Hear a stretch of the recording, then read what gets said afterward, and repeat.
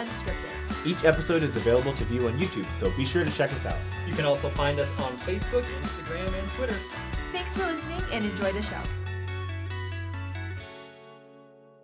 And I'm like, even though I'm adult now and it has been many years and I've moved on past it and I've accepted that it's happened and I'm better now, I still have moments where I'm like, man, that was awful. Like, that sucked, you know, and I'm still sad about it every once in a while. And that's when I think it's important to just realize that it's not that easy to get over something like that, you know, and it's okay to feel the emotions that you're feeling. It's okay to just be sad.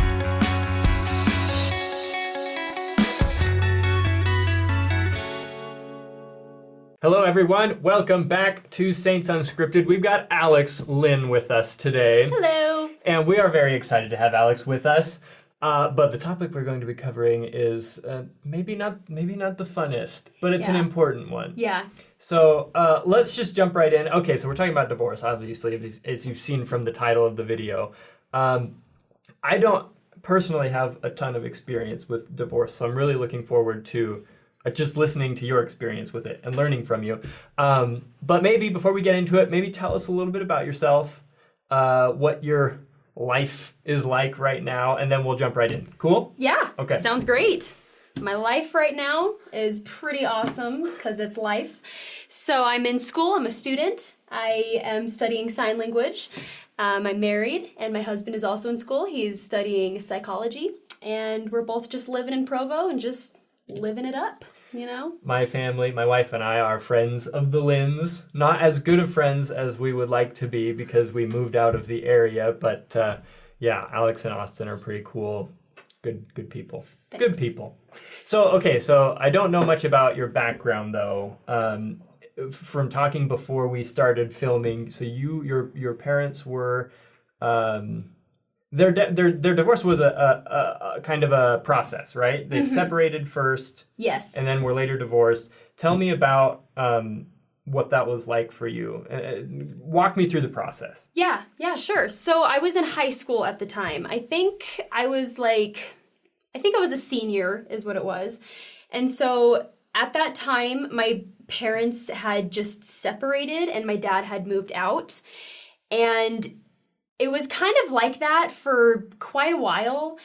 And so I had graduated high school and had moved out with all of that being, you know, just separated, but the divorce wasn't quite finalized at that time. And so it was kind of painful knowing that my parents were still technically married, even though they were like not together, if that makes sense. And so that was kind of a hard thing. Was it a surprise to you when they separated, or was it kind of like they don't really get along, so not super surprising? No, it was actually a huge surprise. Like, nobody saw it coming at all. Like, I was reading some of your feedback in our outline, and you kind of mentioned that you thought you kind of had the ideal family, right? Mm-hmm. And that was kind of shattered. Yeah. It was kind of, it did kind of feel like the ideal family, just because, you know, it was just mom and dad happily married, and then like their kids, and then you're just kind of going through life and whatnot. And I remember people telling me like, oh, your parents are so cool, and if anybody can do it, it's them, you know, and just all this stuff. And I was like, oh, cool. So like, my parents have this great marriage, you know, and that's kind of what everybody thought. And so then when the separation happened, it was like totally blindsided, you know, it was like a hit in the face. It was like, wait a second, what's happening right now, you know? And so it was a total shock to everybody around. How many siblings do you have? I have three. Three, so 4 kids total. Yes. And was that kind of, it was just a shock to all 4 of you. Mm-hmm. How did you cope? How did you react to when that happened? So for a while, I felt like I really wasn't coping. You know, it was like I said, totally blindsided. I was just kind of living life at that time, just all this craziness just happening. And at the time, I was in therapy because I had also learned about some mental illnesses that I had at the time. And so I was in therapy, and I kind of talked with my therapist about it a little bit, but I was mainly there for like my mental illness stuff. And so that was probably the biggest way that I had to like get over it. But at the time, you know, I can't I can't really think of anything that I had that was personally helping me. Because, you know, if you think about it, I was a teenager, and teenagers and kids aren't going to ask for help most of the time because they don't really know how, you know, and it's kind of, they don't really know who to go to. They don't really know how to ask for help. They don't even really know what exactly they need. And so that was kind of me, you know. I mean, I of course had my family. Like, we were all going through it together, and so we like helped each other. But for the most part, I was kind of just not really sure what to do. And so I would say that the best way I was able to kind of get through it was when I moved out. I had graduated high school, I moved out, and I moved here to Utah, and my sister was living out here. And so it was nice to just kind of be away from it and to just kind of be with my sister and talk about it with her and everything. That's probably the best way I was able to kind of get through it. What made that the best way to get through it? Well, because at the time I was, you know, I was just with my mom and only really hearing one side of things. You know, I wasn't really hearing the whole story. And not to say that that was like bad or anything, because, you know, when you're only with your mom, you're not going to hear your dad's side of the story because you know, and so it was kind of hard to just kind of know what was going on. And so being away and kind of looking at the whole picture from a whole was kind of like, okay, you know, maybe there are two sides to this story. And I, like I said, I was living like away from my family. And so I was kind of becoming an adult and was kind of realizing, okay, I can handle this a little bit better now that I am away, and I can hear my sister's perspective, and the both of us just kind of got through it together like that. It's interesting because, like, when you're a kid, you don't really comprehend or understand what it's like to be like an adult, a functioning adult. You just kind of like trust your parents to like take care of everything. Totally. But then when you get older, you kind of realize, oh, you know, maybe being an adult isn't all it's cracked up to be, and I don't know how my parents handled it so well, you know? Yeah. You had mentioned, so we've done a couple other episodes on divorce, but they've been mostly about fairly recent divorces, like somebody's parents got divorced and then we bring them on the show type of thing, or we've had them on the show. But your parents, they were separated, and then a few years passed, and then they got divorced, and it's been a few years since then, right? It brings to mind the old adage, "Time heals all wounds." Is it true or not true? Looking back on the years that have passed, where are you at? Oh, well, that's a great question, just because, yes, time did kind of heal my wounds in that way, but at the same time, things still come up, things still happen where I kind of have to go back and relive that pain.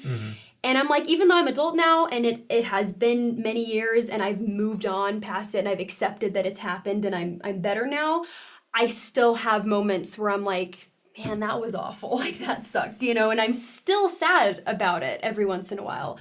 And that's when I think it's important to just realize that it's not that easy to get over something like that, you know, and it's okay to feel the emotions that you're feeling. It's okay to just be sad and just, you know, because you're grieving. Those are like natural human emotions. And so every time that happens, I'm just like, you know what, I'm sad right now. And I just allow myself to get through that emotion, and then I'm able to get over that and then continue life like normal. So if that answers your question. Yeah, I think that's super important, because I think there's this paradigm in the world that it's not okay to grieve, you know? Yeah, totally. And that's not the case at all. Through this process, so you're married now. Your husband's great, Austin. Was it hard to make that step yourself, knowing that your parents didn't quite succeed through that? Yeah, it was really hard. I guess I got to rephrase that, because your parents didn't fail, obviously. Right. Like, you have a great family and whatnot. But I imagine it would be really hard to make that step of marriage, knowing that, you know, your parents had just been divorced.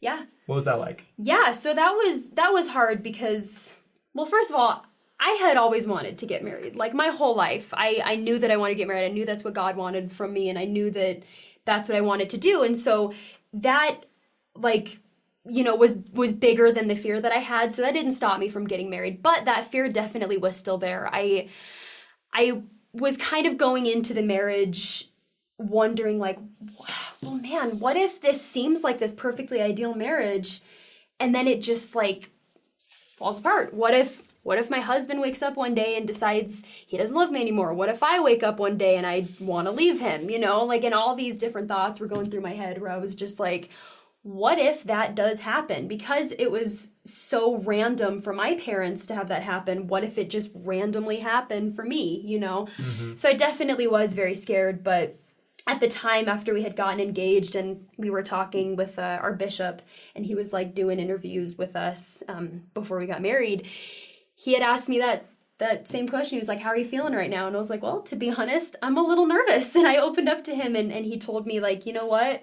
You can't go into your marriage thinking that. You need to be confident, and you are both very good people, and I have faith that you guys will be just fine. And I was like, okay, I needed to be told that, you know? So that was really nice. And my husband knew that I was scared, and so he was patient, and like he understood, and he helped me through it. But it reminds me of when I was a kid. I was a super anxious kid, high anxiety, just worried about my dad tells me that I had the emotional maturity of a child, but my brain was operating like an adult. Okay. And so I was worried about all these like adult things, but I didn't know how to cope with them emotionally. Mm-hmm. Yes? I don't get it. And so I was just stressed out constantly. And one thing, and a lot of those things were what ifs, right? Like you were saying, like, what if this happens? What if this happens? Something that helped me was just the thought, I don't remember where I read it or who told me or whatever, but the concept was you're hanging on to the edge of a cliff. Mm-hmm. You're not going to fall unless you let go. So don't let go. You know? And that I don't know if this applies in your situation, but when I think about what ifs, you know, what if one day this randomly divorce comes up as a topic in my marriage? Well, you're not going to get divorced if you don't choose to, you know, like you're not going to fall off the cliff unless you let go. And of course, that is a two-way street, and it applies to both people in that marriage. It takes effort, it takes work. Mm-hmm. But anyways, that's a tangent. That just helped me with my stress and anxiety as a child. No, I love that. Okay, so I feel like every relationship is different. Every divorce is different. Mm-hmm. Every situation is different. For you, what are some of I'm assuming that there are significant things that you've learned along this path, especially now that you are married. Can you tell us about kind of your experience and what this experience in your life has taught you? Mm-hmm. Yeah, so I think one of the biggest things that I learned when it comes to relationships, whether you're married or you just have a good friend or, you know, just whatever, is communication. I think that is probably the biggest thing that I learned, because not to, like, you know, sit here and blame my parents like, oh, they were bad, whatever, but like I noticed after I had moved out and was starting to like grow up and learn about myself, I realized that we weren't like super communicators, you know. We didn't really like share a ton of things that were like going on in our lives. We didn't like talk about things together, and you know, that's not a huge deal just because everybody's family is different. But I learned from that experience, realizing I need to be better at communicating. I need to be able to tell my husband how I'm feeling. I need to be able to tell him, you know what, that didn't really make me happy when you did that. Let's, you know, and let's kind of talk about this together. And just the whole idea of just expressing your feelings and how you feel about something and getting through things together is probably the biggest thing that I learned going into my marriage. So you're a Latter-day Saint. Mm-hmm. It's a Latter-day Saint show. Surprise. We emphasize families hugely. Eternal families. Families sealed together after death, right? Mm-hmm. Has that been comforting to you or a challenge or both? And why? That's a loaded question, but does that make sense? Yeah, so that at the very beginning, I wondered so much. I was like, okay, wait a second. Like, we're all sealed together. I'm sealed to my parents, but they're not sealed to each other anymore. Like, how is this going to work? You know, and I had so many questions and I was wondering about it so much. And I just remember, I think it was actually when my husband and I were engaged and we were in that singles ward that we had met, where I had asked somebody, like the second counselor in the bishopric or something, I can't remember, but we had a lesson that was similar to that, and so after class I asked them, and I was like, I don't know that you have an answer for this, but both of my parents are divorced, I'm sealed to them, but they're not sealed to each other. How on earth is that supposed to work? And they were just kind of like, you know, that's up to the Lord, and they just kind of told me, like, that's something that the Lord will take care of. That's something you don't even need to worry about. And it hit me. I was like, that is so true. Like, there's nothing that I can do or even need to do, because our mortal minds don't understand how that kind of arrangement is going to work in heaven.